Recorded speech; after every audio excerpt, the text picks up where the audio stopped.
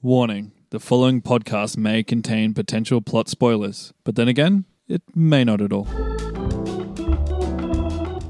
Hello and welcome to Potential Spoilers. I'm Kieran and I'm joined by the one and only Matty D. And coming down the aisle, what's your name, kid? I'm the human bus. That name sucks, kid. Coming down the aisle, it's Bus Boy. No, I'm the human bus. And if you didn't want to hear that, then you shouldn't be listening to the show because that is a spoiler. It was absolute nonsense. That's what that was. Well, not everything can be appreciated. No. I'm an artist. I'm ahead of my time. You're ahead of your time, Matty D. They're going to be calling me a genius in 20 years. Speaking of ahead of its time, Matty D and I just watched Shang-Chi and we're going back to what we predicted a couple of years ago and seeing how close we got to predicting the plot of it. Did that make any sense at all? Yeah. Okay, good. Good, we're on the right track then. So this is very much like a sister episode to our original Shang-Chi episode that we recorded, I think, all the way back in 2021. So if you haven't listened to that original episode yet, I'd strongly recommend doing so before proceeding any further with this one, because we're just going to make references to that original episode and very much discuss what was said in that episode. And if you haven't seen Shang-Chi yet either, I don't know where you've been. Or maybe you just slipped under the radar. There's so many Marvel movies coming out, especially back in 2021, where every second week I felt like there was another superhero movie coming out. Maybe you missed it and you really want to see it still. It's been years. So we're going to spoil a lot of the plot. So if you haven't seen that movie yet and you really want to, please watch that first as well. Now, let's get into it. Shang-Chi and the Legend of the Ten Rings is the often misremembered title. How much money do you think Shang-Chi made in the worldwide box office? Got released during COVID time, right? Yeah, sort of second wave of COVID. So if you remember in that original episode, that was a COVID episode we were recording separately. We actually had you patched in on the phone. Yes. So I was in the studio and then we had you patched in remotely. Back in those days. From your bedroom. Yes.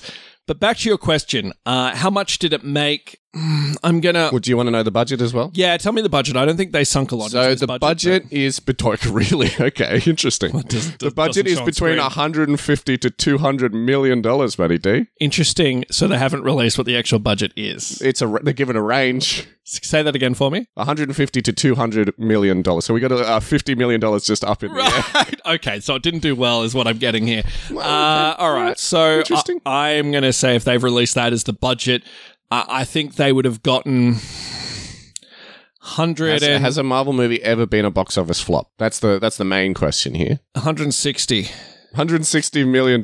You reckon it made $10 million over its budget, therefore being a flop, or $40 million under its budget? Yes. Well, you're completely wrong there, Matty D. A Marvel movie has never been a flop. This movie made $432 million, which Marvel did say was a disappointment. They were hoping to make something like $500 million. I guess they couldn't be too upset at the end of the day. It did make double its budget potentially, so crying over spilt milk, I guess. And this brings us to the conclusion of our exact same movie trilogy, with the other two installments being Mortal Kombat and Snake Eyes. We talked about it a lot in that original episode. And just going back, we revisited all three of those movies within this same year, and then just really looking at those movies back to back to back. Because beforehand, we were just talking about the promotional material of the movies. Now we've actually seen all three movies in full. What do you reckon? Do you reckon they're similar at all? So similar. Similar to the point where I was expecting things to happen rewatching Shang-Chi, and then realizing that I was thinking about either Mortal Kombat or Snake Eyes. They're the same plot. All three have basically the same plot. Yeah. The three leads, and I'm not trying to sound offensive at all with this, the three leads are all interchangeable. Like in my head, I'm just picturing the same guy in all three lead roles. You're picturing Simu.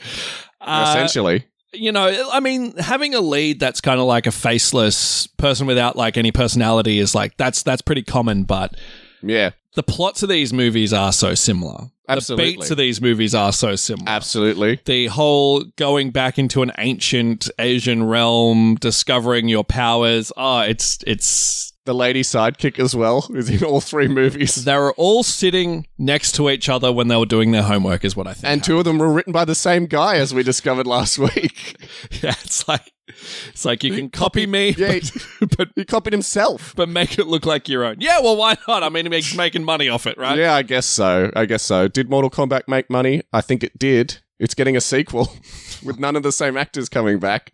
Can't wait to cover that one in the future. Something we discussed in that original episode as well, you talked at length about the powers of each individual 10 rings. Yeah, which didn't play a part. It's not an element in the movie at all. Which we kind of knew that going Yeah. in. I think our plots really we said that the rings reflected would just have generic powers. Which is true. They just seem to have one power. I think it was worth talking about. Absolutely. It was the most interesting part of the episode. It's worth talking about in the episode just so we showed that we did our research and showing the fact that... Well, you did your research. We both did research. But like showing the fact that Marvel is, instead of taking something from the source material, is just going to make the same generic bullshit and, not worry about that when they could have made an interesting, more unique story. That's true. But imagine if they had hands that turned into green dragon scaly hands like you said in that episode. Cool. But yeah, we spoke about it, but in reflective in our plots, it really showed that we knew that it was just going to be generic magic rings. And they're not going to do all of these individual powers with these rings in any of the movies. Is Shang-Chi even going to come back in a future movie besides having like a little Endgame style cameo where he's just, in a big battle somewhere? Yeah, probably not. Does it feel like this whole endeavor has been pointless to you? Yes. Okay, fair enough. Yeah, we'll get into our thoughts on the movie at the end. Also, the 10 rings, they didn't, in the comics or my reading of the comics, they're super powerful. Everyone's wanting to get them because the person who has them is, Or who has all 10. Yeah, all powerful. But in this movie, they're powerful, but they're just kind of like... Yeah. Yeah. They sort of paint Wenwu as though he's like the most powerful man on Earth and he's conquered everything, but like I don't get the impression from the movie and from any other Marvel movie, like they didn't even mention him in any other. It's because he was just like taking a break, I guess. Yes. In the time span of these Marvel movies, but if we're to believe what they're saying in the movie, he's like the ruler of the world. But yeah, oh well. Oh, well, we'll talk about it at the end. Now, when I was rewatching the movie, was it yesterday? No, day before yesterday. Doesn't matter when I watched it, Kieran. I actually saw a couple of familiar faces pop up in the movie as well. And I was just like, oh, it's that guy. Did you recognize anybody when you were watching the movie? Who are you talking about exactly? So, Sean, we can call him whatever we want. The movie did the same thing.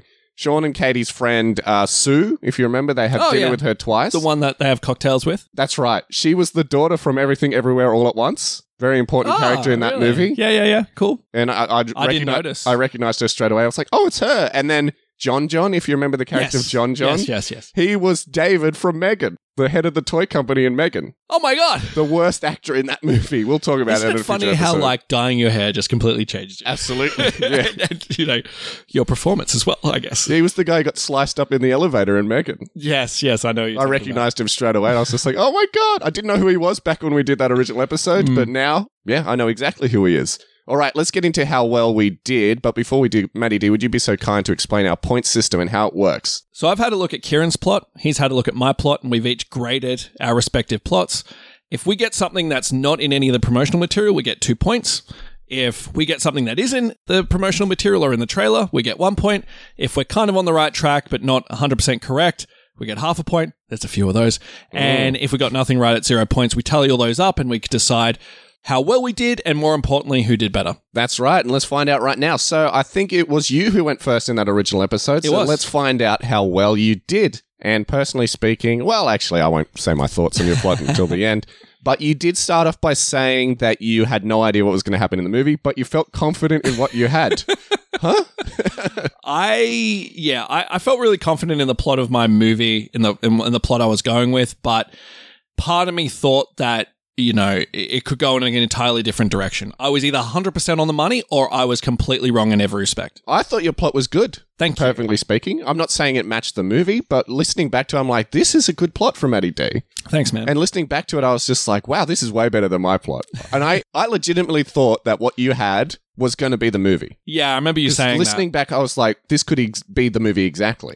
But let's find out how accurate You know what I think it was as well? I think the fact that I was in lockdown at the time and I couldn't do anything else, I just pulled all my resources into focusing on this plot. So this is what happens when Matty D actually makes an effort. So you weren't being an extra in the background of some Marvel movie. You weren't doing a play, so you weren't in middle of hours and hours of rehearsal. So you actually had time to sit down and think about the plot for a change.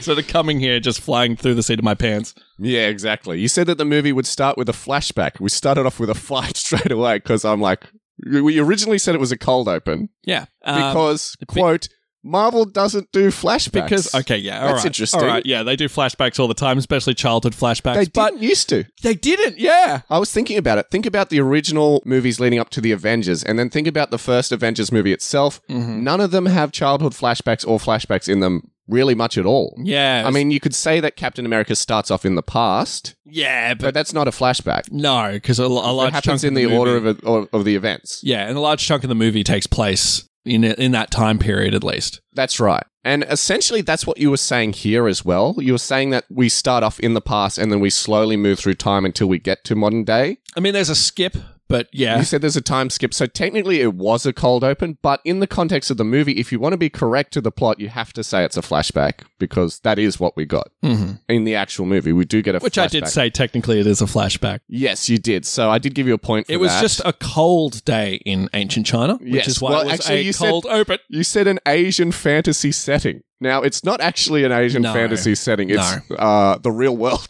that the flashback takes place in. It's the real world, but there's a fantastical element to it. It's very like Well, there's a guy with magic rings, so of course. Yeah. Next, you said that the army of the Ten Rings is led by Wenwu, and they invade a temple. Gave you a point for that. It's not a temple. It's another kingdom. Yeah. It's a castle that they're invading. In fact, you change it from temple to castle in your own plot later on. You said that Wenwu is going up against an army of people who worship dragon aliens. It's not the case at all. No, they're just a random. Yeah, we know tribe, nothing about this random other. kingdom. Yeah, this other group, this other kingdom. Yeah, it's just setting up the fact that Wenwu's a badass. He's just wiping people out. Well, you were wiping setting up kingdoms this is out. where he got the 10 rings from. So you're saying at this point he doesn't have the 10 rings. Yes, which is incorrect. You said that the 10 rings has a team of CGI lions who rip apart the enemy. That's not the case at all. Didn't give you any points there. You said that Wenwu storms the castle and comes across 5 of the magic rings sitting on an altar, and he puts them on. Doesn't actually happen in the movie at all. We're seeing him with the 10 rings straight away in the actual movie. I mean, other than the rings, this is pretty good so far. Pretty good. Better than what I had, is what I'll say. Pretty good. Yeah, not really accurate to the movie, and I don't know why he just didn't get all 10, because you don't mention where he got the other 5 from at all. Well, actually, he got another 4, I believe, Yes. according to your plot. We'll get into it. In my mind, he's collecting these rings, is what he's doing. He's building. Oh, what a lucky day this was. All 5 in one place. You said that we'll cut to the opening titles. Now, I actually rewatched the movie. I skipped through the movie a second time because I was just like, when do they cut to opening titles? We don't actually have any opening titles. Oh, wow. That's really odd. Yeah. I don't think it's something they really do with Marvel movies. They I don't- think they show the titles at the very end as they cut to credits, but they don't often have titles at the start of the movie. They must do the, So we get the Marvel. we get the Marvel logo, but we don't have like a Shang-Chi and the Legend of the Ten Rings anywhere at the start of the movie. Okay. When did they do the Marvel logo? Right at the start? At the very start. Okay. Very, very start. And then we go from that into the battle. Right. And the first thing we see is like the Ten Rings clan's flag, but no titles, which is odd. But like I said, reflecting on it, I was like, I don't think that's something they do in Marvel movies. In fact, in a lot of movies these days, they don't have opening titles. Did they because do that's- that in Eternals? Well, do you think I remember that movie right now? We're going to have to watch it again in a couple of weeks, so we'll save the conversation until then. Yeah. Huh, that's interesting. You said that we were introduced to Shang-Chi as a child. Now, the way that you pronounce his name changed all throughout the plot. You weren't too bad for the most part, but you mainly called I thought I was okay. You called him Shang-Chi, and just for the record, it's Shang-Chi, so think of it as an O sound rather than U sound, and you also called him Chung a few times as well. We listened back to the episode, and I was pretty good for the most part. You said Shang. I gave you 2 so I slipped points. off once or twice, but I'll let in the movie- audience decide. In the movie, in the scene where they're in the airplane, he says how he pronounces his name, and I swear to God, it's Sean with a G. different to Sean. how we pronounce it. But Sean. anyway, doesn't really matter too much, but I get your point. Yeah, well, you got 2 points, so go home happy, because we didn't know that we're going to be introduced to young Shang-Chi at this point in the movie, and we are. So there you go, 2 points. You said that Wenwu is warm and fatherly towards young Shang. Gave you half a point, because there's 1 point in the movie where he's warm and fatherly, but for the rest of the time, he's cold and distant towards Shang. Very much doesn't seem to care about him. But I guess he does say that he cares about him in his own way. You just remind me of your mother, and I hate you. He's such an asshole, this guy. You said that Wenwu explains to Shang the importance of the 10 rings and that they're his birthright. Gave you half a point. That kind of happens.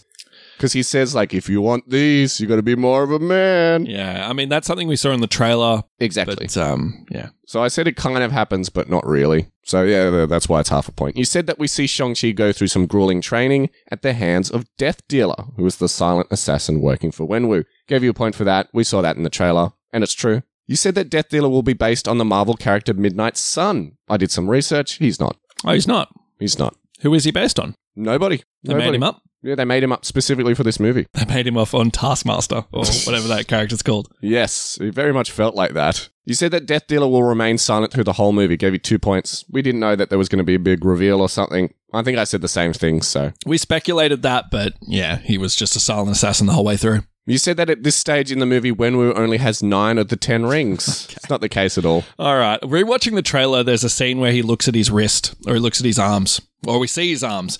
And so you're looking at his arms. I'm looking at his arms. So not very well. And the screen cuts out and you can only see the 4 rings, but the 5th ring is just a little further up.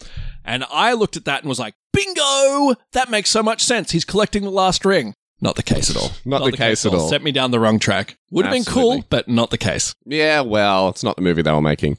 You said that Shang-Chi, who you call Chun-Li at this point, was also trained by his mother Ying Li, whose name we had completely wrong. We were given false information. I think we said her name was Chen-Li? Chen-Li is what we told her name was, but it's actually Ying Li. And you said that she'll give him words of wisdom about compassion and humanity. Gave you 1.5 points for that because I believe that's the case. We do see him training with Ying at some point, and she does tell him something. I don't remember. I was sort of losing interest at that point in the movie. At that point in the movie? That's No. We have a flashback to this at the very end of the movie.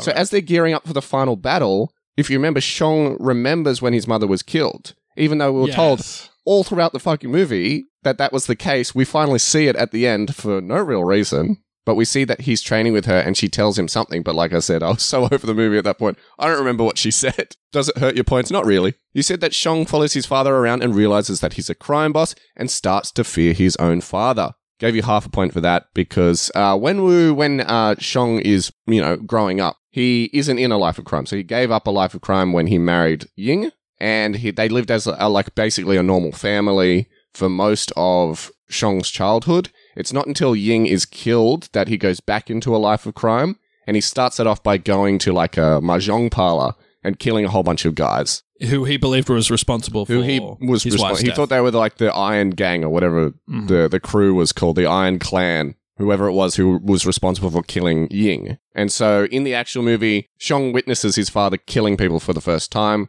and that's what sort of turns him against his father, even though he trains to be an assassin for several years after that. Yeah, he trains to be an assassin, but I think what really makes him turn against his father is he's sent to do a mission and he decides he doesn't want to be this guy anymore. And he kills a guy. He does kill a guy. He kills a guy and then he regrets it, and that's why he runs away. Yeah. So that's why I gave you 0.5 points, because what you said was like very loosely on the right track, but not quite there. Yeah. You said that when we was told that Tony Stark has gone missing and he won't be able to get his new supply of weapons. Okay, not only does that work for the timeline here, but I was given wrong information. So Tony Stark would be pretty young at this point, wouldn't he? This is in the 90s? Yeah, it would be the 90s. Wow. Well, he would have been a young adult. Well, we see in the third Iron Man movie. And the first. Well, what I'm saying is the start of the third Iron Man movie takes place in the year 2000. Okay, yep. Like the new year. Yep, there's a flashback there in 2000, and he's like young, but he's still Tony Stark. Yeah. So I guess in the 90s, you're right. He's kind of still that guy. Yeah, that makes sense. But what I was thinking of was, in the first movie, he is dealing with the Army of the Ten Rings. Yes, that's right. But that's not actually the Army of the Ten Rings. Yes. It's a fake Army of the Ten Rings. We find out in the third movie, right, that it is a fake organization created by Guy Pearce. Is that accurate? I haven't actually seen the third Iron Man movie. I haven't seen it in a very long time, but I assume so. Anyway, look, I know that they set up Trevor Slattery to be the Mandarin, but he's just an actor who's shooting scenes pretending to be the Mandarin. Yeah. For Guy Pearce. Guy Pearce, yes. Yeah. So in the first Iron Man movie, it's sort of an Easter egg that Tony Stark is doing a deal for the 10 rings. It's something they kind of loosely set up. But it's not the same 10 rings from this movie. I took that as, they're going to reference this. I was wrong at the end of the day. Yeah, they never did. That doesn't really happen, even though people on the team and the team of this movie did say that they were going to do that. It's wrong. Anyway, whatever. I look at me listening to the promotional material. Yeah, they talked a lot of shit in that promotional material, didn't they? Now, so because Tony Stark is missing, Wenwu is really befuddled by this, according to your plot, and this gives Ying the opportunity to help Shang escape from Wenwu's temple/manor. You couldn't decide if it was a temple or a manor. It's just a compound in the actual movie. It doesn't matter. Gave you 0.5 points because Shang-Chi escapes, but his mother isn't involved at all because she's dead. And it's years and years later that he escapes. You said that we'll time jump to modern day, where we see that Shang-Chi is working as a valet with his best friend Katie. Gave you a point for that. That's true. Seen in the trailer. You said that we'll see Shang's life as a lovable, goofy guy. I gave you a point for that because sure, why not? Is he lovable? Is he goofy? I guess we can talk about Guess it's up to the audience. After our plots, because I got stuff to say about that, but... we see him singing karaoke with Katie and not being responsible. We see him talking about his backstory in high school where he was being bullied and then Katie jumped out and started singing Hotel California, which was awkwardly crowbarred into the movie later on and did not work. You said that we'll see some light fish-out-of-water comedy involving Shang. We don't at all. No. It's not an element in the movie at all. Despite them saying that. They said it several times in the lead up to the movie. There is no fish out of water comedy at all. There's no fish out of water. Maybe what they gave us is what they thought fish out of water comedy was. They got fish out of water comedy wrong. Yeah. Maybe. Yeah, no, he's an American. He's living an American life. He fits in everywhere he goes. Almost like he has no personality. Yeah. Yes. It's crazy. There's no scene of adjusting to anything. No. Which is actually, I want to just say this right now. The only time he reacts to anything is when that furry thing, I don't know what it's called, but the thing Trevor Slattery has that leads them to... The thing that's just made up of butts. Two butts with wings. Yeah, this little mascot that they have. He reacts to that. And I remember watching the movie being like, you've seen so much other shit in this entire movie that this is where Abomination in an earlier movie. You went to this fighting rink and you saw people with powers and Abomination. People are skating. Yeah. There's a ring. And you've been with your father, you've seen all this crazy stuff, and the little mascot is what you flip out about? Yeah. And this isn't a world where we've had the blip and we've had all these aliens come to Earth and destroy the world and there's superheroes and everyone knows about the superheroes because they're talking about them and this little furry thing is what you react to. People know who the Hulk is. Kids know who the Hulk is. Just wild. The Hulk is dabbing with kids in this universe. Just wild. And he's just like, what a creature. Oh my God. That's the one time he reacts. Yeah. Okay. Okay. Questionable choices here. Now, you said that Shang-Chi trains hard in his free time. We don't actually see this at all. We don't see him training in modern day at all. We see him do some push-ups. Yeah, that's true. That's about it. But you said he was training hard, and then he plays even harder. No. I was thinking of Snake Eyes and Mortal Kombat. Yeah. Silly me. Yeah, so not really an element, so I didn't give you a point there. You said that Shang-Chi constantly evades questions about his past and cut physique. Gave you half a point, kind of. He just never brings it up. It's never a topic of conversation until shit goes down and then suddenly Katie's curious. And they never ask either. Which one? No. Well, the only person who'd be around to ask would be Katie or maybe Sue or Sue's husband. But yeah, it doesn't come up. They don't care. No. You said that while traveling on a bus, Katie and Shang are attacked by assassins. I gave you a point there. That's absolutely right. Yeah. You said that the bus driver is killed by Razor Fist. It's not actually the case. The bus driver is knocked out when they sort of go around a corner or something like that. He just bumps his head. Should have had his seatbelt on. Guess they don't have seatbelts on buses. You said that Shang-Chi takes down the assassins while Katie does some comic relief driving. Gave you a point for that. Yeah, fair enough. And you said that Katie will be surprised by Shang's kung fu skills. Gave you a point for that. That was all in the trailer. In fact, we saw this whole scene in the lead up to doing the episode. So yes. It was the one scene that both of us got really, really accurately. You said that the bus will crash and Shang and Katie are chased by Razor Fist into a subway. And the assassins, quote, break into the subway and Shang-Chi kills Razor Fist. I have no idea why I had a subway here. It happened in Black Widow. I listened to this episode back and I was like, why did I decide this? I went out on a limb, I think. I don't know why. Black Widow. It happened in Black Widow. Yeah, maybe. But you hadn't seen Black Widow at that point. I hadn't seen Black Widow, okay. So maybe that wasn't it. Okay, who knows? It is a trope, but I don't know why I put it in here. Well, it didn't happen in the movie. Maybe I saw something that I misinterpreted. I don't know. You said that Katie overreacts to everything. Well done. Gave you a point. Thanks, man. You said that Shang-Chi sees Death Dealer watching from the sky. No. Just like Starman. Starman? There's a Starman. There's a Death Dealer waiting in the sky. No, he's not here at all. You said that Shang-Chi realizes that the assassins were sent by his father. At this point, he doesn't have any idea at all who they are. No.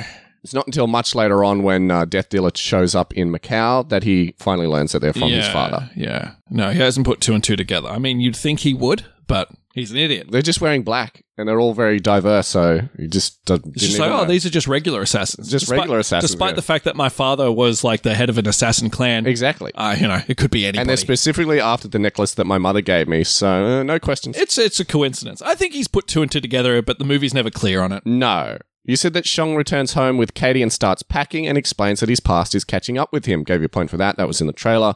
You said that assassins burst into Shang's house. It's suddenly turning into your Black Widow plot where the assassins just constantly bursting in everywhere he goes. Fitting in these action scenes, man. So they burst into his house and kidnap Katie, forcing Shang to return to China via private jet. All of that is wrong. Yes. I mean, he does go to China. He does fly to China. That's correct.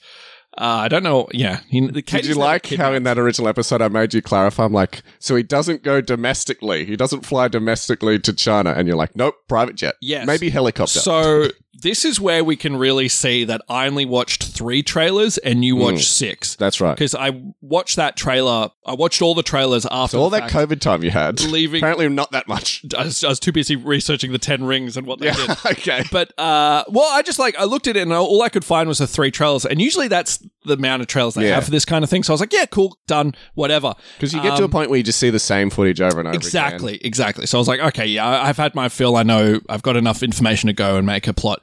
But there is a trailer out there that shows this whole scene where they're in the airport together and they have a back and forth, which you go in your plot.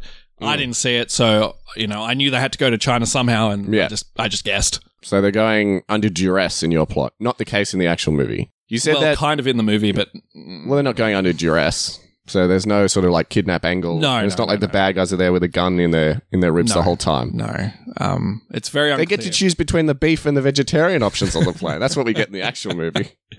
They don't get to choose. No. We'll talk about it later. We'll have to. So you said that Shang and Katie are taken to Wenwu's temple, and it's not a temple like I said before. No. And Wenwu tells Shang that he missed him. I missed your son. Gave you a point for that. It doesn't happen at this point in the movie, but it does happen later on. Mm-hmm. So, yeah, close enough. You said that Wenwu wants Shang to take his place and help him find the 10th ring. Not actually the case in the movie. He doesn't care if Shang takes his place or not. In the actual movie, they want to help him rescue his wife, who he believes is trapped behind a wall of scales in a magical land, and she is calling to him from beyond the grave. Yes. Wow. Okay, we'll get into it later. We did not guess that. No. Okay. You said that Shang asks why Wenwu needs him at this point in time and not earlier, and Wenwu explains that he was training Shang's sister for the role, but she ran away along with his wife. Mm-hmm. Gave you half a point for that, because the only thing that's accurate is, by the way, we said her name was Xialing through the whole movie. It's actually Xialing. So remember that. So she ran away, Xialing ran away, but aside from that, not accurate. You said that Wenwu believes that his missing wife knows the location of the 10th ring and is hiding it from him. Not the case at all. She's dead. That's very close in it. I'm not trying to scrounge for points here, but it's interesting that he's trying to chase something that his wife has. He's chasing his wife in the movie. Yeah, what you're saying is that he is looking for his missing wife, and that is technically the plot of the movie, but that's not what you were saying. Not in the way that it happens in the movie, but I'm kind of like... Yeah. It's almost You're close. Accidentally close, is what I'll say. You said that Shang refuses to join Wenwu and fights his way out of the compound, freeing Katie in the process. I actually gave you 2 half points for that because they do have like a car chase out of the compound and Katie is with him. So, yeah, close. So 2 half points, making a single point there. Happy with that? I mean, yeah. You said that Shang and Katie run into Wong. He's just hanging around outside Wenwu's house. And he offers to help them find Shang's sister. I don't know why he's so keen to help them. He's like, I'm Asian, you're Asian, let's work together. He's a good guy. I mean, what's he doing in the movie? Good point. Explain to me that. Anybody. In the actual movie? Yes. Yeah, good point. They just wanted to put him in there to remind people, like I said in the original episode, to remind people of other Marvel movies while they're sitting through yet another boring origin story. You said that Wong takes Shang and Katie to an underground fighting ring, and Shang is told that he can only speak with his sister if he takes part in the fight. That's technically the case, minus the Wong aspect. Mm-hmm. That's technically the case. So replace Wong with John, and that's kind of what happens. Yeah, so I gave you a point there. Although John doesn't realize who his sister is. It's kind of an accident that they get into the fighting rink. Ring. A rink is what you skating? Like the cage. The fighting cage. Yes. So it's a ring, not a rink. You said that Wong volunteers to fight in Shang's place, but he gets defeated by Abomination. Now, Wong doesn't know that Shang-Chi is there in the actual movie, and also he beats Abomination in the movie. He does. So, wrong on both counts. You said that Shang fights and defeats Abomination. Shang never fights Abomination in the actual movie. Do I get a point for Wong and Abomination fighting, like a single point or something? Well, the 2 things that you said about it was wrong, so... But they do fight. I guess I mean, it's in the trailer, so it's not worth a lot, but... Yeah, okay, I'll give you half a point for saying that they fought, but everything you said was wrong. Okay. Did Wong offer to fight in Shang-Chi's place? And did he defeat Abomination? No. So the only element you got was that they fought? Yes. So half a point. Okay. Actually, it has to be a point, doesn't it? Because the fight is in the trailer. Yeah. And you did get the element that they... okay, so no points for I'm not going to lose what any you sleep said. over it. No points for what you said, but I'll give you a point just for, bringing up the fact that they fought. Why not? You said that Shang fights against Xia Ling and he tries to explain to her that they're siblings. Gave you a point for that because they do have a fight. There you go. Oh, no, nice. But she knows who he is straight away. There's no, circumstance where she doesn't recognize him. Yeah. You said that the fight is interrupted by Death Dealer and a group of assassins, as well as a giant lion. Gave you half a point because this sort of happens, but not quite in the same way. The fight is concluded. They do attack. Yeah. I'm wrong with the lions. Yes. Completely. You said that the fight spills out onto the scaffolding outside the building, but our heroes manage to escape. That's true. Gave you a point for that. You said that Xia Ling... Well, actually, no, our heroes don't escape. No, they get... Wenwu shows up. Wenwu shows up and then they take a helicopter back to his compound. and then kind of kidnaps them, kind of not. It's in a friendly way, he kidnaps them. Yeah. For anyone listening, I got the series of events sort of in the opposite order here, but this is the point in my plot where Wenwu takes them to his compound. His compound. Which we've already covered earlier on because they've already escaped from his compound in your plot, but not in the actual movie. So you said that Xia Ling takes Shang to Nan, who is the gatekeeper of a mythical world. Gave you half a point because they end up there. She's not the gatekeeper. She just sort of lives there. Uh-huh. And I guess Xia Ling is with Shang when he goes there, but it's actually Trevor's little pet, whatever that thing was called. Yes.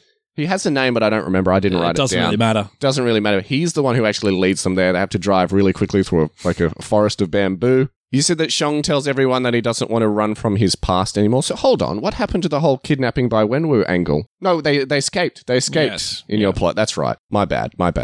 You said that Shang tells everyone that he doesn't want to run from his past anymore. I gave you a point for that because that does happen. It's also in the trailer. Mm-hmm. You said that Nan grants Shang, Katie, and Xia Ling entry into the mythical world. So she's just standing at the gateway and she's like, "Welcome to Jurassic Park." And they meet Shang's mother, Ying, who flourishes around in a rice paddy hat. Yeah, she does Not that. the case at all. In the flashback, this is when this happens. Or one of the flashbacks in this Correct. One of the million flashbacks that they had in this movie. In the context of the movie, it's when she met Wenwu. For the first time, that's right. First time. What I thought was we were going to see this at this point in the movie, which is not the case. You said that Shang is trained by his mother, who tells him the history of the 10 rings. Now, this doesn't happen in the movie, but I gave you half a point because he is trained by his aunt, Nan. Replace it with Nan, it's pretty much the same thing. And she basically tells him how to defeat Wenwu. Or she... Just like, you just got to be better than him. Yeah. Oh, cool. Didn't think of that. She opens his mind to another way of fighting. Yeah, so I gave you half a point there. You said that Shang is told that Wenwu stole the 10 rings from a race of dragon aliens. It's not the case in the movie as far as we know. What we're told is that he found the 10 rings in a crater. Yeah. They never suggesting that they came from space. Yeah, they never really go into the 10 rings that much. There's a post-credit scene where they kind of indicate that they're very ancient, old, they don't know much about it. That's right. Wong comes and collects Katie and Shang-Chi, and he says, we've never seen technology. And Bruce Banner and Captain Marvel is there. Yeah, and they're of all people. They're scratching their heads about it. Bruce Banner's in a cast as well. He's got his arm in a sling. I didn't even notice that. Yes. I wonder why that was. I don't know, probably a He looked really old too, Mark Ruffalo. He did. He is getting old now. Yeah, that's true. But yes. Captain Marvel basically says, I've never seen anything like this in all my adventures in space. Bye! Bye, see you later. I've got shit to do. You can call me. I don't actually have her number. This group, though, they have a relationship with an ancient dragon. That is the case. That's true. In a way. But that's not where the 10 rings came from. No, it's not where the 10 rings came from. That was a guess by me, which is not the case. It's comic book accurate, so it's just that these movies are rarely comic book accurate. Yes. Only when they want to be. You said that Wenwu wants to use the rings to control the world. He does. Gave you a point for that. You said that the rings cause Wenwu to be immortal, and he's hundreds of years old. Should give you 2 points for that. I originally gave... No, it's in the trailer. We see that him in ancient times in the trailer, which is why I gave you 1 point. Yeah. I was wrong about that, but we'll get into that later. It is something we know in the comic as well. There's that great scene where he tells this old guy, shut up, young man. I kind of love that. Shut up, young man. I've lived for generations for longer than you. By the way, that old guy was killed off so unceremoniously because he was just like, we've got to get everyone to say, whoa. And he sucked up and killed by like a monster. And I laughed. I thought that was hilarious. You said that Shang gets a new outfit and a staff. He does. Gave you a point for that. We see that in the trailer. Yeah. You said that Ying shows Zhang. You called him Zhang at this point. You said that Ying shows Zhang the 10th ring, which he has been hiding. Who the fuck is Zhang? I mean, I guess it was Shang. Yeah. You said that the final ring can change matter, which he demonstrates by turning air into water. Oh, man. I really struggled with this scene in the Yeah, trailer. not the case. Working it in, and it turns out it was nothing. It was just a map. Yeah. It was just silly. You said that Ying gives the ring to Shang, and he can't use its power because he doesn't have the other rings. Not the case at all. You said that Wenwu rocks up with his men and challenges Shang to a fight. Gave you a point for that. That's basically the case. You said that Wenwu suddenly murders his wife Ying in cold blood. Doesn't happen at this point, but... He doesn't murder his wife at all, but she is killed in a flashback. She is actually killed in a flashback at this point in the movie. Yes, she is killed in a flashback at this point in the movie. But not by him. Not by him, but he is responsible because the bad guys are after him. This is a loose thing. I'm not scrounging for points here, but the people that are after him kill his wife. Correct. You said that Wenwu demands the final ring from Shang, and they fight, but they're evenly matched. Gave you half a point because they do fight, but Wenwu ends up kicking Shang's ass. He kicks him into a lake. You said that Wenwu knocks Shang into a lake, and Shang sees a dragon underwater. That's correct. Gave you a point for that. That's in the trailer directly. You said that the dragon will be inspired by the character Fing Fang Foom from Marvel Comics. 2 points. I looked it up. It is. Cool. You can look this up. It's true. Nice. Well done. Well done, Matty D. I was very impressed. Thank you. You said that the dragon gives Shang the strength to re-emerge from the lake, like a reverse King Arthur, which I thought was a funny parallel. Gave you half a point because Shang just rides the dragon around. Yeah. You said that Shang takes all 10 rings from Wenwu. Gave you a point for that because we do see this in the trailer. We do. And it's Shang-Chi and the Legend of the 10 Rings. Why wouldn't he get the rings in the movie? You said that Wenwu demands that Shang kills him and Death Dealer, and Shang looks at his friends and decides to throw the rings into the lake so the dragon can have them. Yeah, I don't know the case. That doesn't happen. I like that a lot. You said that Wong and some other monks show up to arrest Wenwu and Death Dealer, and Wenwu uses a smoke pellet to escape like a ninja.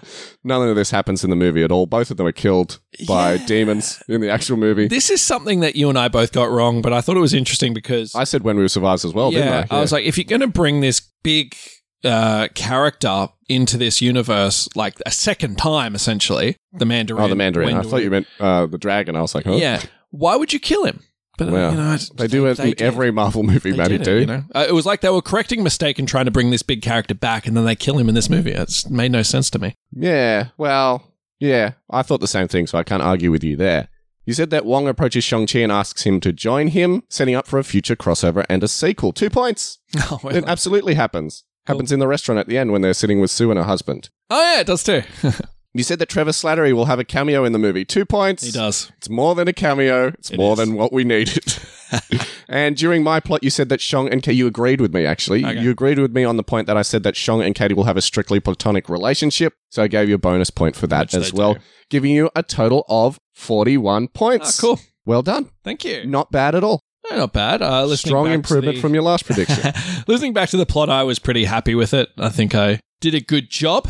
You did a pretty decent job. There's a few things. You fell off at the end there. Like, the second half of your plot does not match the movie, but you got a lot of the elements. I got the beats. I think the one thing I got wrong was the MacGuffin. That was the thing I got wrong. Yeah. I thought the MacGuffin was going to be the 10 rings. And most of the plot, yeah.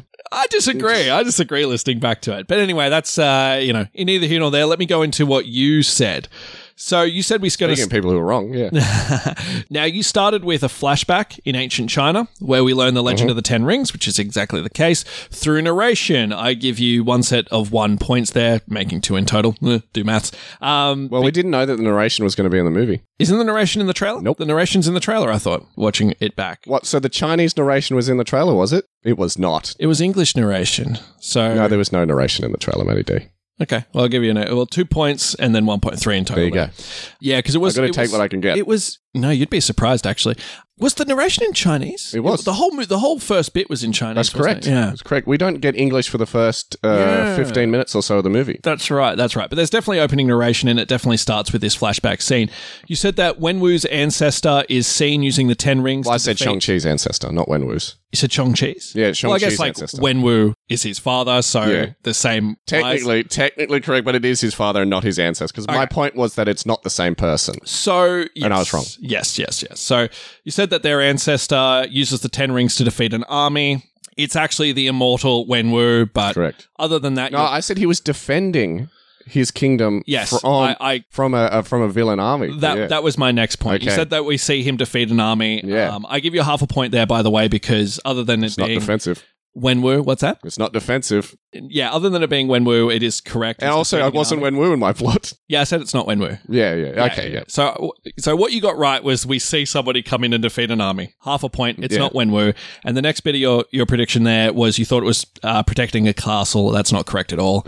It's the other way around. Invading a castle, yeah. You said we're going to flash to the early 90s, where we see Wenwu as a ruthless leader that uses the 10 Rings, or as the head of the 10 Rings organization. I give you 1 point because that's in the trailer. You said that he's transferred this 10 Rings organization into a crime syndicate, which is true. Give you a point there. It's stuff we know from the promotional material.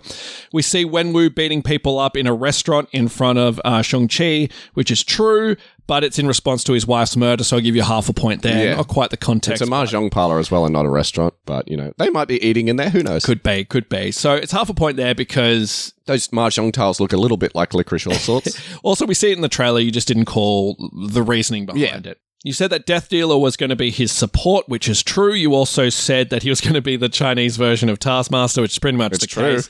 That's 1 point and another 2 points there for calling the Death Dealer character, so it's 3 in total. You said Wenwu tells Shang-Chi that he needs to prove himself if he's ever going to become the leader of the 10 Rings organization or fulfill his destiny. Yada, yada, yada. I give you 1 point because that's in the trailer. Yeah. You said we're going to have a scene where he is hitting a wooden column as part of a training montage. He's a regular pole puncher. That's right. That old joke from the episode. And his training also includes being hit by sticks, which is true. We see it in the trailer, but like that in is Kung accurate. Pao. Exactly. Now, this is a trope of all Kung Fu movies. We see it a lot of times if you watch a lot of Kung Fu movies of people training and becoming stronger by continually punching like a hard object over and over again. Yes. Just want to tell everybody, for the record, that's not accurate in real life. If you punch an object like that over and over again, you're just going to destroy your hand bones. And it's going to make you a worse fighter rather than a strong fighter. Because that's what happened to Kieran in his fighting career. Correct. So the reason I'm no longer a martial artist is because I was punching poles all day long. Yeah. And now my hands just look like jelly and the bones are completely crushed. Yeah. No, I actually saw a documentary about a boxer who the whole reason he had to retire from boxing is because he was punching constantly. He's just constantly punching people in the head. And his hands were literally his bones were fractured in his hand and never healed. Yeah. And so if you're punching a solid object over and over again, the same thing's going to happen to you. Well, I mean, that's why they wear gloves, is to kind of... protect their hands from that impact. But it's kind of impossible if you're doing it that often. So if you're doing it with bare fists as well, like they always do in these movies, specifically this movie as well. We see a scene as well with Shang-Chi with just bloodied up knuckles from punching this pole over and over again. But I guess it's trying to say how hard his training is, why he's such a badass. It's a trope. It looks cool. It's a trope. It's just not realistic to life. His trainers are cold-hearted and don't care about him. There's all that sort of bullshit. Yeah, it's a Kill Bill style scene. Yeah. They said that Wenwu, speaking of, is cold and uncaring as a trainer, and as opposed to your warm and fatherly. So Wenwu. is Death Dealer, which both is true. Yeah. I would say Wenwu has moments of softness. Yes. But he has these moments where he takes his son aside and sort of goes, I believe in you. This is your destiny. I care about you. We see them playing Dance Dance Revolution. Exactly. But there is moments, especially after his wife is dead, where he's just kind of coldly watching his son train. So I think both is true, but definitely Death Dealer sort of plays the role in Shang-Chi's life as just this cold, merciless trainer. I wouldn't even say that Death Dealer is a two-dimensional character. It's a one-dimensional character. There's no dimension. Yes. That's 2 sets of points there for you. You said that Shang-Chi's mother... Sorry, Death Dealer makes Shang-Chi look like a 3-dimensional character. We'll talk about it later. You said that Shang-Chi's mother is his one source of comfort, but is killed at the start of the movie. Correct. Which makes Wenwu more cold and uncaring. Killed off screen at the start of the movie, but we see it later on. But yeah, you're right. Well, sorry, I'm right. Yeah, I'll give you 2 sets of 2 points there. Again, this is something in the movie they pepper it through and they reveal later on. Yeah, but for no reason. As the chronological order of the movie is concerned, his mother dies young. Yes. While Shang-Chi's young. You said that Shang-Chi is now a teenager and he would become an expert fighter, but not kill his opponents because of the compassion he learned from his mother. This is somewhat true in the long run, but at the start, Shang-Chi is very much a cold-blooded fighter who, I guess his story arc, this is what I'm extrapolating from the movie, is that he learns his mother's compassion by the end of the movie. Yeah. So for that, I kind of give you a half a point because you're kind of on the right track. it's almost the reverse of what you thought. Yeah. If my understanding of the movie is correct.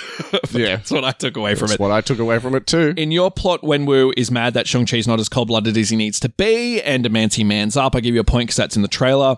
This causes Shang-Chi to run away to the United States. I give you a point because he does run away to the United States. This is somewhat related to why he runs away from the United States, and it's something we know from the promotional material as well, so that's why you got a 1 point there.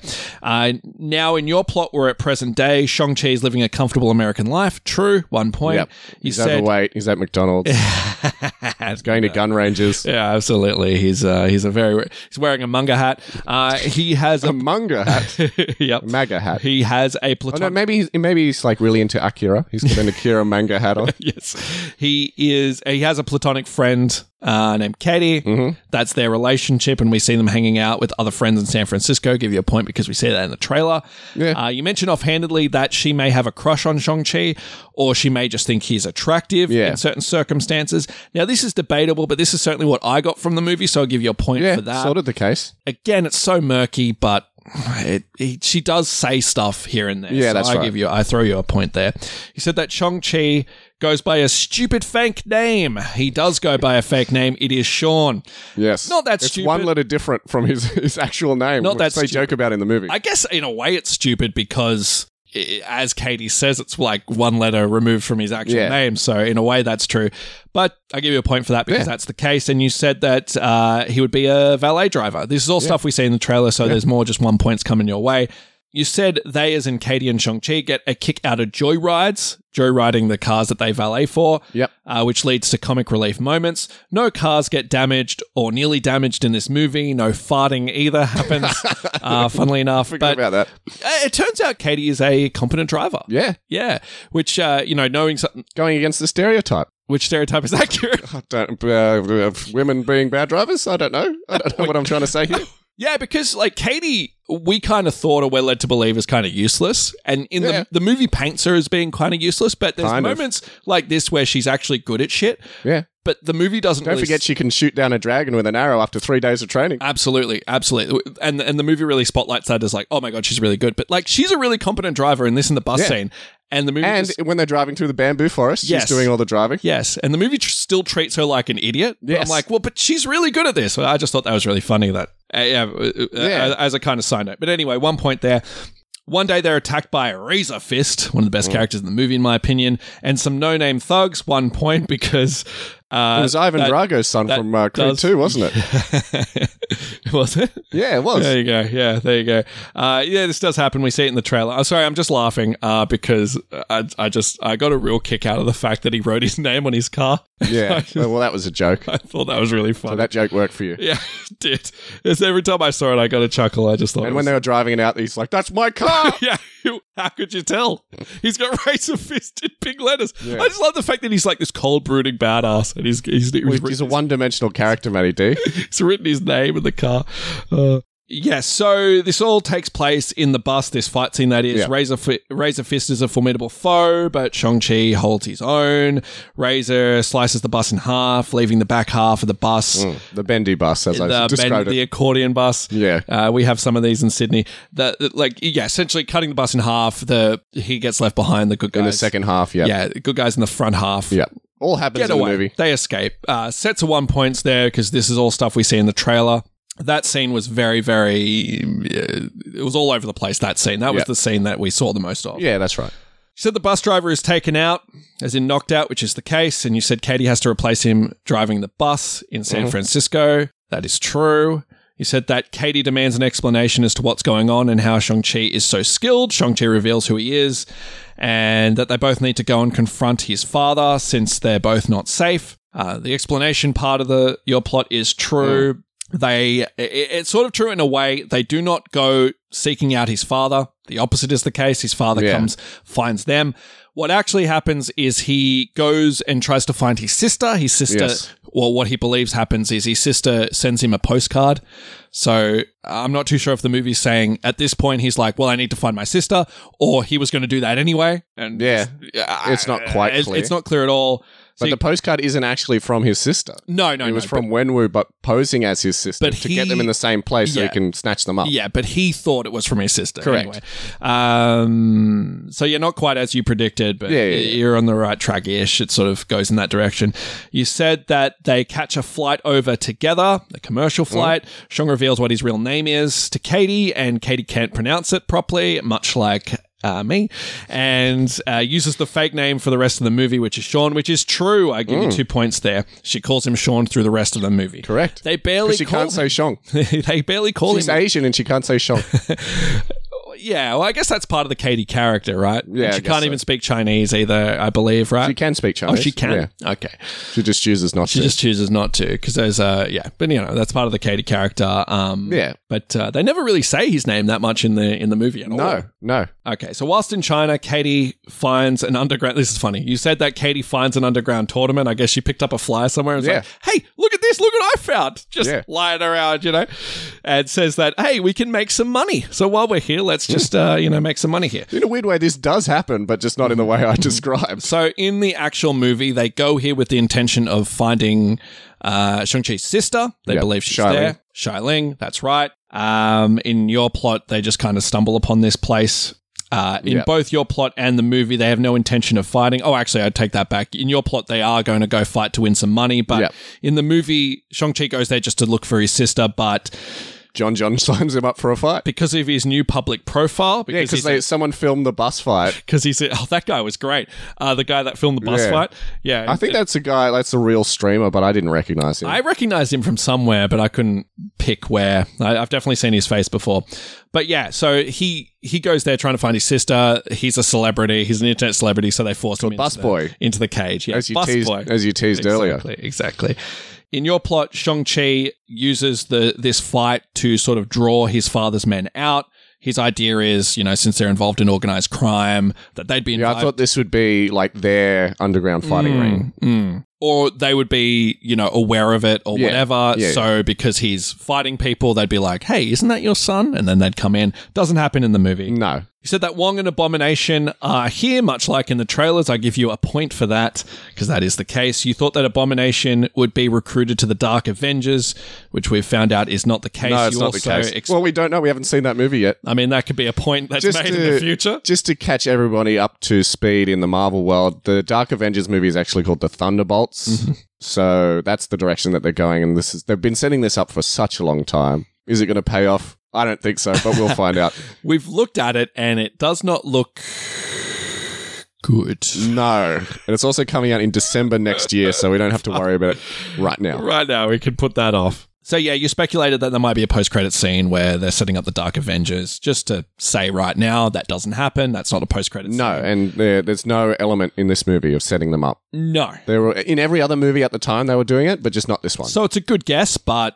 not the case. In the actual movie, the post-credit scene is an Avengers post-credit sort of moment where the Avengers are sort of recruiting Shang-Chi to, their group. Also, why is the Hulk back to normal now? Why is he back to Bruce Banner? I thought he was permanently the Hulk. When did this movie come out? This came out after the Avengers, right? Correct. So I don't know. This came out after Black Widow. The Hulk TV show was happening, and he was... As in She-Hulk? She-Hulk, yeah. No, that was the next year. That was the next year. Yeah, that was the following year. Is he... He's permanently Hulk in that... Then I don't know. They fucked up? Yeah. I'm just trying to think of the timeline, unless they're saying in this movie came out before. No. There's a fan theory. There is a fan theory saying that this takes place before Endgame, but that can't be the case. But they talk about it. Because Captain Marvel's in it. And she's got her original haircut. Yes. She's got an original haircut. But also they say we live in a world where half the population could disappear. You're correct. All right. So they did fuck up. Yeah. So Bruce Banner should be the Hulk permanently. Maybe they just didn't have the money for that. Maybe not. They didn't dedicate the money for that. Yeah, maybe they didn't not. think about that. Well, he was a hologram anyway, so. They might have a reason where they're just like, it takes place at this point before he's permanent Hulk. But no, this is definitely after he's permanent Hulk. Then I don't know. I'm not a Marvel writer. Yeah. Or fan, apparently. I don't know. But in any case, the other post-credit scene that happens is with his sister, Shai Ling, who's like a boss relating the 10 They've got this really on-the-nose song playing in the background, and it's like, out with the old, in with the new, as they're like installing technology into Wenwu's compound, and I'm like, ugh, like this character is ever going to come back in another movie. Now, you said that Wong is defeated by Abomination. The opposite is true, as we said before. And for some reason, they're friends in the actual movie or something. I want to talk about that after this plot because let's get there. That's really confusing. But you also thought that Wong would do this as a hobby. He does. I guess so. Look, I'm going to be honest. I'm really confused with what he's actually doing there. I know that they're just trying to shoehorn him into this movie. I think it is absolutely shown that it is his hobby. Him and Abomination are doing it for some sort of like exhibition or money or some kind of weird side thing that they've got going on. Either they're working together and they're hustling money. That's absolutely the case. Or he's trying to train Abomination to control his powers or something. And, you know, he's doing it in this format. I'm really confused with why this whole thing happens. Yeah, if I'm going to be perfectly honest, I give you half a point because I guess it's right. It's the only thing that they have in this movie that ties it into other Marvel movies. Yeah, and I think Abomination appeared in She-Hulk. If I'm not, he was Falcon and the Winter Soldier. I think he appeared in one of them. So maybe they explain this a little bit more. I don't know. I didn't watch that show, so I give you half a point. Maybe it deserves more. Maybe it deserves less. But I was really confused with what this was about. Yeah, me too. Sounds like you too. Yeah, me too. So Shang has to fight Abomination and it was crowbarring characters we know. It was. Into. Yeah, so in your plot, he defeats Abomination with martial arts skills. This never happens. This is something I guess as well. So we both thought that would happen, but it didn't. Shang-Chi then has to fight Shai Ling, and they're evenly matched, and it ends in a draw. They are evenly matched. Well done, but Shai Ling does defeat him. Yeah. It's enough right that I give you a point for that, but not 100% on the money there. Yeah. You thought that Shang-Chi would meet with... Now, I have it. It's. I think you're saying it's Nan in this section. Yeah, Chung Nan is what I said, but it's just Nan. Mm-hmm. Mm-hmm. Which you go into how she fits in later on. Yeah. Yeah, and it doesn't happen in the movie. Not at this point, at least. You said they're attacked by Razor Fist and company. The fight scene goes down into some scaffolding. Weirdly, they decided to use bamboo for their scaffolding. Well, that's very much a Chinese thing. Is it really? Yeah. Why don't they use metal scaffolding? Bamboo's cheaper. Haven't you seen all those viral videos of just buildings collapsing because the bamboo breaks? I just think they would just use metal scaffolding, you know? No, it's very, very much a traditional Chinese thing of bamboo scaffolding. Okay, well, there you go. I was really surprised to watch that in the movie. I was like... Well, you learn something new every day, don't you? You learn something from Shang-Chi. Surely the metal is cheaper, but I guess maybe I'm wrong. No, you'd be surprised, Matty D. All right, so Shang-Chi manages to escape, but runs into Wenwu. Can't grow metal. That's true. So yeah, back to your plot. He after they escape, he runs into Wenwu. Wenwu knew Shang-Chi would best his assassins and demands he goes back with him to fulfill his destiny as the leader. That happens in the movie. Which is all true, which is why I give you a point for that. This is stuff we see in the trailer as well, you know, that you're extrapolating. You said that Wenwu allows Shang-Chi... Okay, so backtracking here, which is really funny. You said that at this point, Wenwu reveals that he allowed Shang-Chi to leave. Yes. He didn't leave of his own accord. He let him leave, let him spend 10 years finding himself, soul-searching, getting everything out of his system. That's true. Yeah, which is why I give you 2 points for this. And now he's returned. I said it as a joke. Turns out it was true. Actually, there's a trailer that actually says this, I think, as well. It doesn't. I don't know about that. But yeah, it's 100% the case, so you called it. I thought it was funny in the plot, and I thought it was funny in the movie, and it was the case. Yeah. You said that Shang-Chi doesn't want to go, but he knows Katie won't be, and himself as well, won't be safe unless he does. So he goes with Wenwu. The movie is super unclear with the intentions, but at this point in the movie, they do travel via helicopter to Wenwu. Well, Wenwu's being nice to them in the actual movie because he wants them to help him find his wife. Yeah, so in the movie... he thinks that they'll be on the same page as him, but they're very, very much not. Because they're like, Dad, you're talking shit. In the movie, he goes to kill Death Dealer, and his father stops him. Yeah. They embrace, and he says, come home. And Shang-Chi never responds to this, so I guess we got to assume that he's cool with that. Yeah. And I give you a point because they go in helicopter. You got that right as well. Yep. You said that Shang-Chi is treated like royalty when he arrives, which is true. He sees his old punching ball and reminisces. He's reminded of his time as a child. I give you 2 points for that, and then another 1 point. That's 3 in total. You said that Shang-Chi is reminded why he's left and confronts his father. Says he doesn't want to take over the 10 rings, which angers Wenwu. In the actual movie, the main conflict, as we've kind of indicated before, is Wenwu's trying to resurrect his wife, or I should say, find his wife who he believes is alive. And Shang-Chi doesn't believe him. Also, Wenwu blames... Neither does Xialing. Well, no one believes him. Everyone's just like, you're grief-struck. You're talking shit. Yeah. Well, you're dealing with grief and you may be losing your mind or something like that. Like, it's impossible. Let it go. And he doesn't really hear them out. He just reacts with rage as soon as they're not on his team. Another part of it as well is Wenwu blames Shang-Chi for his mother dying, for his wife dying because of his own weakness. Because like Shang-Chi was there, he didn't try to save him. Just watch from a window. Even though he's a kid. And I believe as well Wenwu blames himself internally because he says he didn't have the rings with him. If he did, it never would have happened. All this sort of character stuff. Well, he wasn't even home, so... Don't know how he could have fixed that. But he does say in the movie, if I had these rings, this never would have happened. Yeah. Which is why he becomes the man he becomes. This leads to a fight scene where Shang and Katie escape. In the movie, Katie and Shang-Chi are imprisoned. They escape with the help of Trevor Slattery, who is acting like as a jester for them. He's like their entertainment, and a cute mascot that they pick up. You're sort of on the right track here. It's Xialing who actually busts them out. Yeah. In your plot, you thought Xialing would be siding with Wenwu at this point. That's right. And it would be them as a team, and Katie and Shang-Chi would be on the other side, and they would escape. Yeah. Xialing's actually with them, with Shang-Chi. Either way, they escape. So half a point there. I also said that Xialing wouldn't be in the movie that much and wouldn't be important to the plot. You did say that, and you didn't mention Xialing a lot. Now, she is in the movie a lot. She doesn't do a whole lot, but she's kind of with them through most of it, everything after this point, especially. You said that Katie and Shang-Chi, again, it was just them in your plot, but in the movie, it's this little team that they've built, are taken in by Nan. Nan. And you said that she's a gatekeeper for a mystical kingdom. Just like you said. Just like I said. Much like your standard Marvel Kingdom is what you said. Yeah. I say this is true. I know that you didn't give me points for the Guardian sort of section of this, but they kind of are. They're kind of gatekeepers. There's literally a gate of evil. The whole community, not just Nan. Not just her, but she's kind of one of the leaders. Of Ta Lo, which is the name of this hidden kingdom. It's in another dimension, apparently. Yes. Is what we're told. Yes. Or like a hidden thing. But so they're kind of guardians, so I'll give you points for that. And the Ta Lo looked a lot like the Upside Down world in the Hollow Earth in Godzilla vs. Kong. Yeah. Did you think that? No, not really. I just kind of thought it was... Same level of CGI. Yeah. It sort of kind of reminded me of your generic fantasy world, really. You know, luscious grass, fantastic beasts. And where to find them. Yeah. Exactly.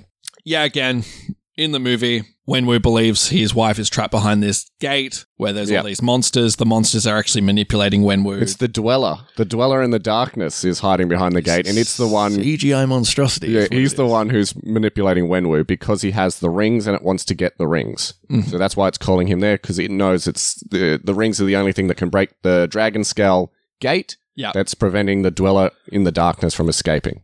Yeah, so the big bad is manipulating Wenwu. And this is something they introduced way late in the movie. They sort of explain this to Shang-Chi as well. Yeah. So he's on board.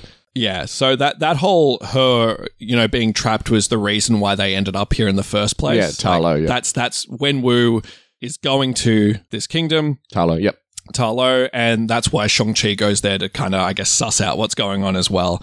You know what I found funny as well, just on an offshoot? Mm. They have this little creature imprisoned. My question is how and why, firstly. But never explain it. So obviously they have some interaction with Ta Lo if they got this creature, because that's where this creature's from. It's suggested that his wife had it, so Ying had it as a pet, but they never explicitly say this. It's just in the movie for convenience. Yeah. So why didn't Wenwu ever think to use this creature to find... Because he's a fucking idiot.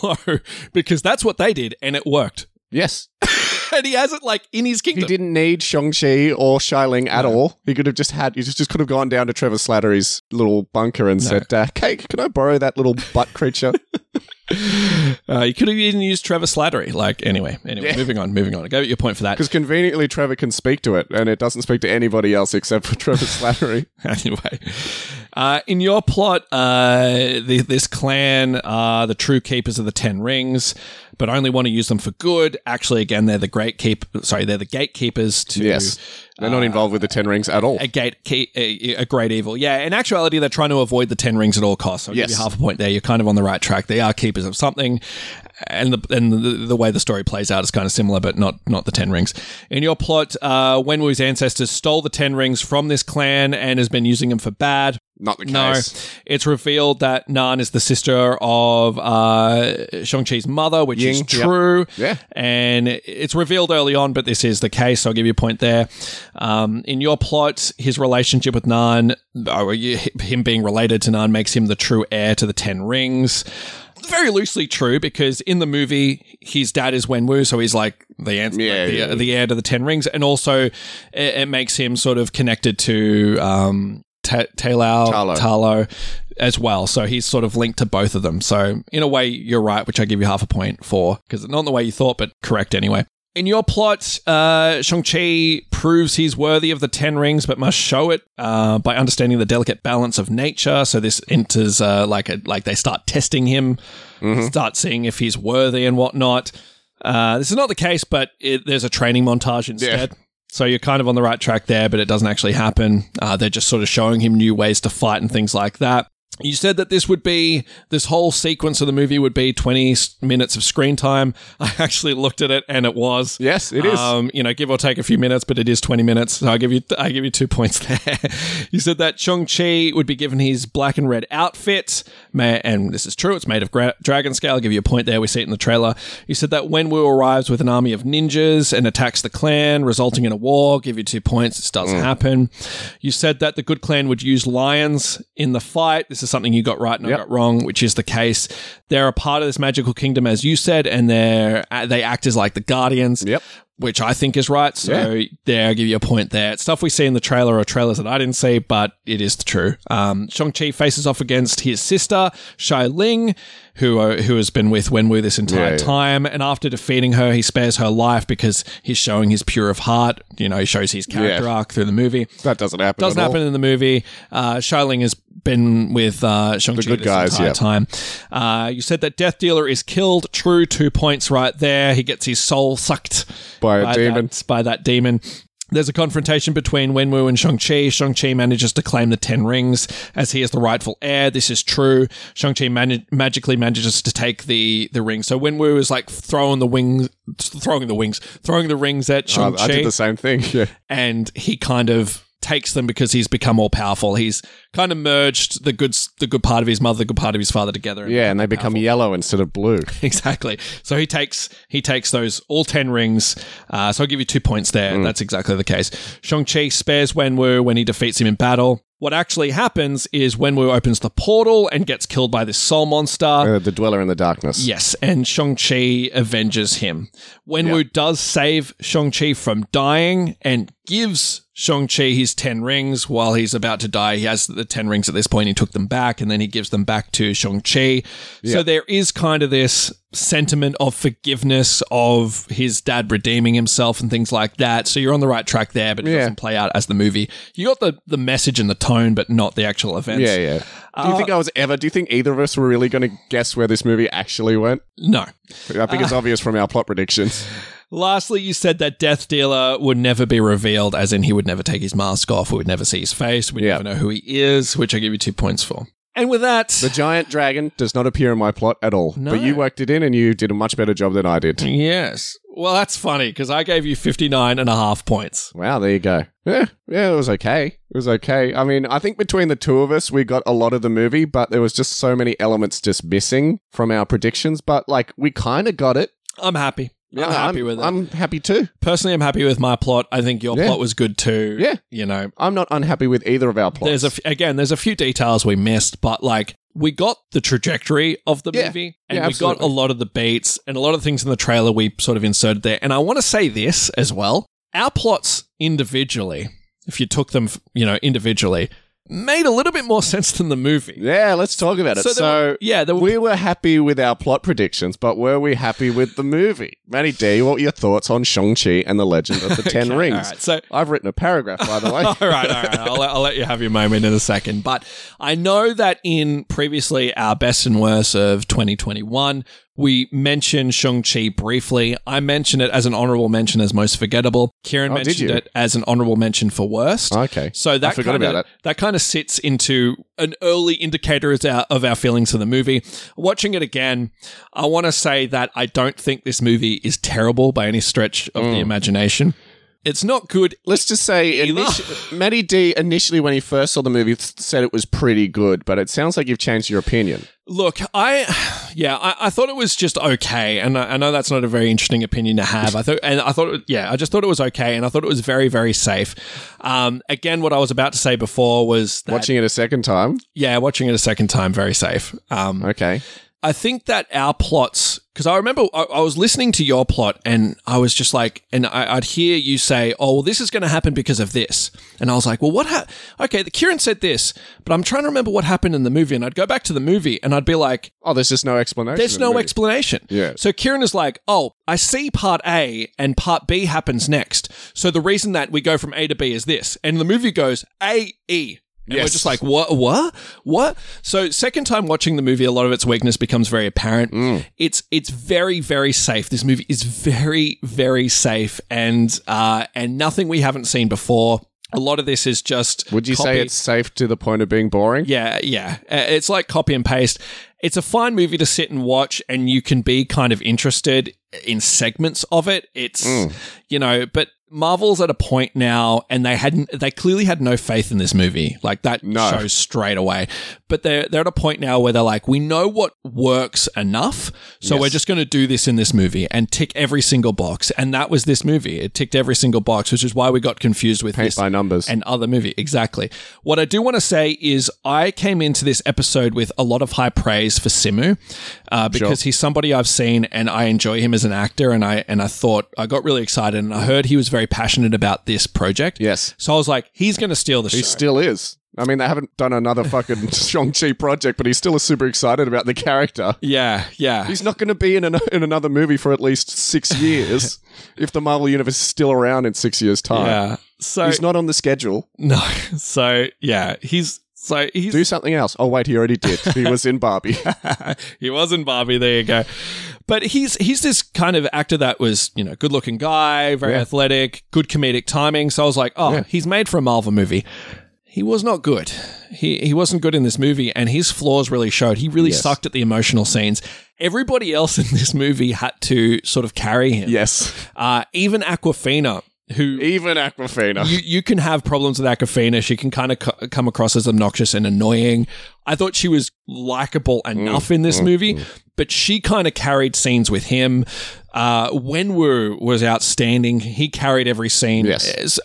So everybody had to carry the load that he was dragging this movie down. Yes. Like I said, Death Dealer was just in the movie to give Shang-Chi more dimensions in comparison. Yes. As it kind of becomes apparent, like, in us talking about like our predictions, so much stuff happens in this movie where we don't know why it's happening at all. Yes. Like, what does Shang-Chi think about going back to his father's, like, how does he feel about that? Why is he doing that? Is he afraid? Is he believing his father? Does he want to do this? Does he want to do that? It's never clear at all. He's just kind of a guy sleepwalking through his own movie, and it's really hard to kind of be invested in a movie when that's happening. Having said that, it's fine. It's fine. It's not offensive. And I was like thinking about this on the car ride here. I was like, I enjoyed it well enough. It kind of was a fine popcorn movie, but then I asked myself, would I recommend this movie to anybody? And I would say no, unfortunately. I really wanted this movie to be good. I really did. It kind of had components that it could have been really good, but it just like, if you want that movie, you can see it better in other projects. It's nothing we've ever seen before. And it's a shame because there's nuggets of things that could be really good.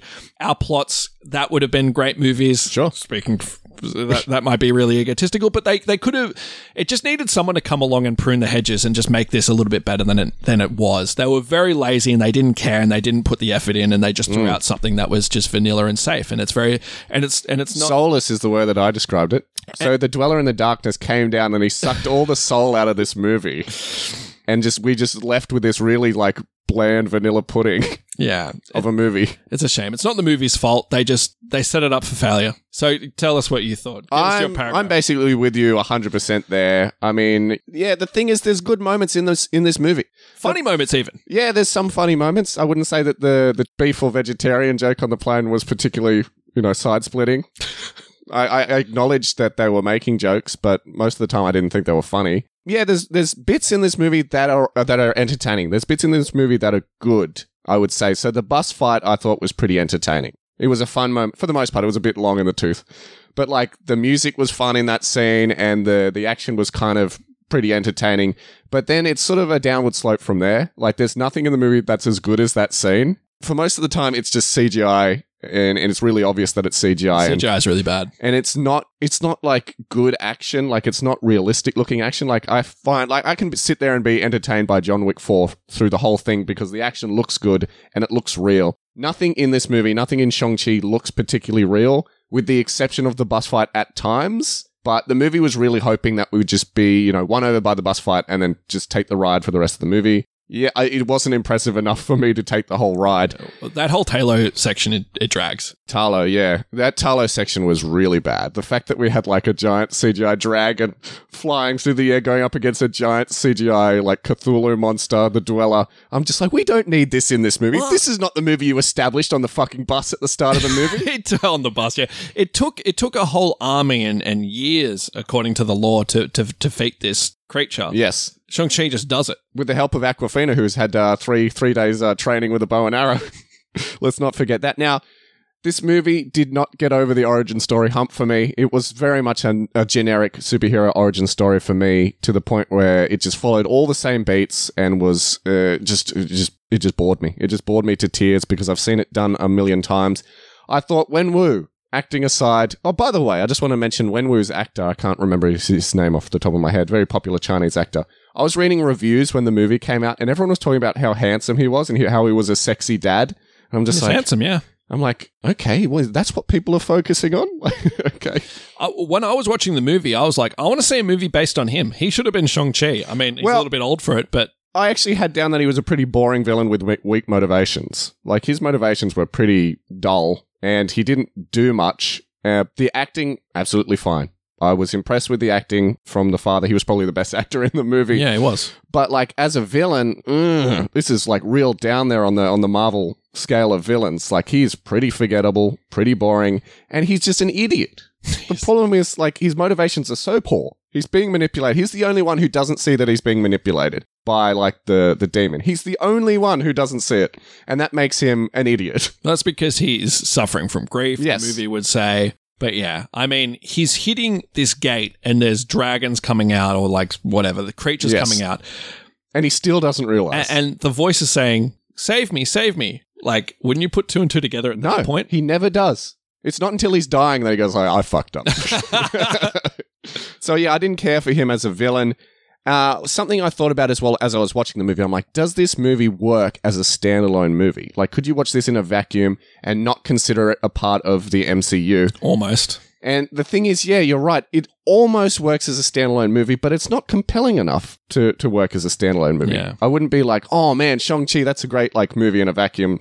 Like, I think it only works because it's a part of this bigger picture and people like take it as a part of this larger story. What impact it has on the larger story is zero at this stage, because Shang-Chi has never appeared again in another Marvel project. He's never been mentioned again in another project. Wasn't even in Doctor Strange in the Multiverse of Madness. So I don't even know if this character's ever going to come back. So looking at as a movie by itself, it's not a great kung fu movie. It's not a great fantasy movie. It's just simply... It's not a great superhero movie. It's just simply passable.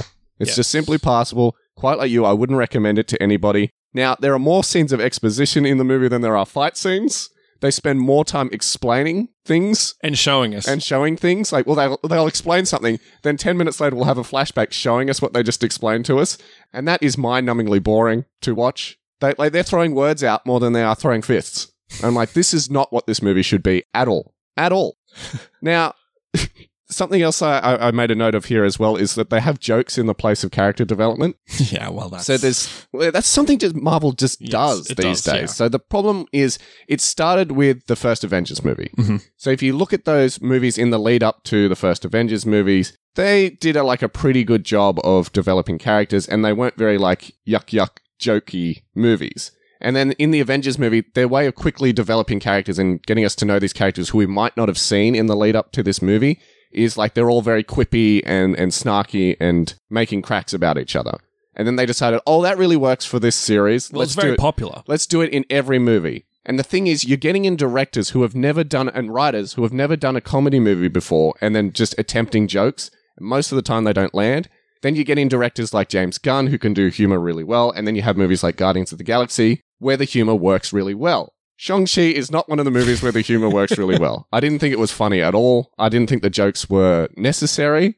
They're just having all this heavy-handed stuff. Oh, my mom's dead. Oh, my dad's going to take over the world. Let's have a joke about vegetarian options on the plane. Why? Let's sing karaoke. It's just in there out of obligation, and they do it to make, Awkwafina's character more quirky. They do it to give Simu Liu's character, Shang-Chi, I don't know, something to do in a desperate attempt to give him more dimensions, but it doesn't work. It's out of place, and it just doesn't work in this movie at all. I'm saying the same thing twice. I'm as redundant as the jokes in the movie. And that's basically my entire thoughts on the movie. It could have been good. That's my problem. That's my frustration. I look at a movie like this, I'm going, this could have been a really fun, entertaining superhero movie. But they just fumbled the ball and it didn't work. Yeah, and we're not scriptwriters or anything like this. No. But you almost want to go in and fix it, and you can see where you can fix it. But it's clear that they were just throw it out there, and if they made it out of obligation. Yeah. That's the thing. They said they were going to make it, and then they went to the factory and they pumped out the sausage. Mm-hmm. Yeah, exactly. And if people don't like it, then they're going to go away and be like, well, this is not what our audience likes, so we're going to get rid of it. Something I realized as well, to your point there, yeah. Something I realized as well while watching this movie, I'm like, these movies aren't designed to be watched twice. No. This is very much like an episode of TV now. The Marvel movies have become, well, I guess they were designed this way, but they're so episodic where you're just supposed to consume it and then wait 2 months for the next movie, consume that one, and then you just don't think about it again. And if you're entertained by something in the movie, you walk out being like, oh, well, that was okay, and then you just don't think about the movie again. So we're sort of approaching it in the way of that's true. Is this a lasting piece of art that's going to remain in the zeitgeist? And the answer is absolutely not, but that's not what movies should be at the end of the day. Yeah, and that's not what this movie is intending to be. So exactly. If we're looking at that, then it did its job-ish. Yes. Again, I just want to say, not a terrible movie by any means, and we've covered way worse movies in this show. So out of the trilogy movies, it's it's just middle of the road, really, for me, if not a little bit lower than middle of the road. Yes. It's not up there with the best Marvel movies, I'll say that. No. You'll probably agree with that too. Yeah, 100%. But out of Mortal Kombat, Snake Eyes, and Shang-Chi and the Legend of the Ten Rings, this movie is easily the best one out of those three. Yeah. Mortal Kombat was probably more entertaining, but I didn't really like that movie. So this one I would say is the best out of the three, but it's still not great. Yeah, it probably is the best out of the three. Either that or Mortal Kombat. Yeah. Oh, well. What do you, the dear listener, think of Shang-Chi? Did you love the movie? Did you not love the movie? I want to hear someone who loved it. What they loved about it. If this is your favorite of the MCU movies, what's wrong with you? But if this is your favorite, please let us know the reasons why. You can contact us on our social media pages on Facebook, Instagram, and X. I love saying that now. You can send us an email at potentialspoilerspod@gmail.com. Matty D hasn't gotten over X. I just what is he doing? What's this guy doing, man? He's a fucking idiot. We can talk about that another time, as in never. Or you can just simply leave us a comment on this episode's page on the Podbean site. Let's wrap it up for another week. Before we do, though, let's ruin Matty D's week and explain what we're going to be covering next week. Yeah, boy, let's do it. So, of course, we're returning to the world of predicting movies. We're really going to dive in feet first into another solid plot prediction. And next week, you want to play a little game, Matty D? Because we're returning to the world of Saw. No, we're not having a follow-up to from the Book of Saw Spiral. Instead, we're going into the 10th installment in the Saw franchise with Saw X. Yay. aka Saw 10. Yes. Well, we're experts at covering Saw movies, as in we did one. So, what's the name of the main character from Saw, the Jigsaw killer? What's his name? John Kramer, is that right? Yeah, I think he's returning. His name's John. Yeah, he's returning from the grave. So we're getting Again. We're in the 10th installment. We're getting like a prequel to like we're getting an origin story. It's an origin story to the Saw, right? It's like the Saw is in the hardware store. Yeah, gets bought. that's right. We get to see that. Origin story. I'm going to work that into my plot, Matty D. I can guarantee you they're going to do something hokey like that in this movie. Maybe it might be the best movie ever made, Kieran. Might be. We'll discuss it next week. Flogging a dead horse. But that's what we cover on this show. We said that was Spiral, and we're doing another one.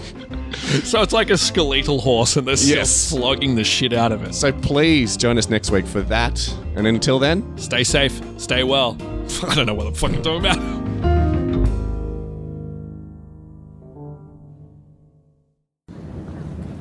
I should also probably mention that my name's not technically Sean. What is it? It's Shang-Chi. Shang-Chi. No, Shang-Chi. Shang-Chi. Shang. Shan. Shang. Shan. S-H-A-N-G. Shang. Shang? Yeah. You changed your name from Shang to Sean? Yeah, I don't... I wonder how your father found you. I was 15 years old, all right? What is your name change logic? You going into hiding and your name is Michael, you want to change it to Michael. That's not what happened. It's like, hi, my name's Gina. I'm going to go into hiding. My new name's Gina. Yeah, okay. Oh, yeah, you can hear me.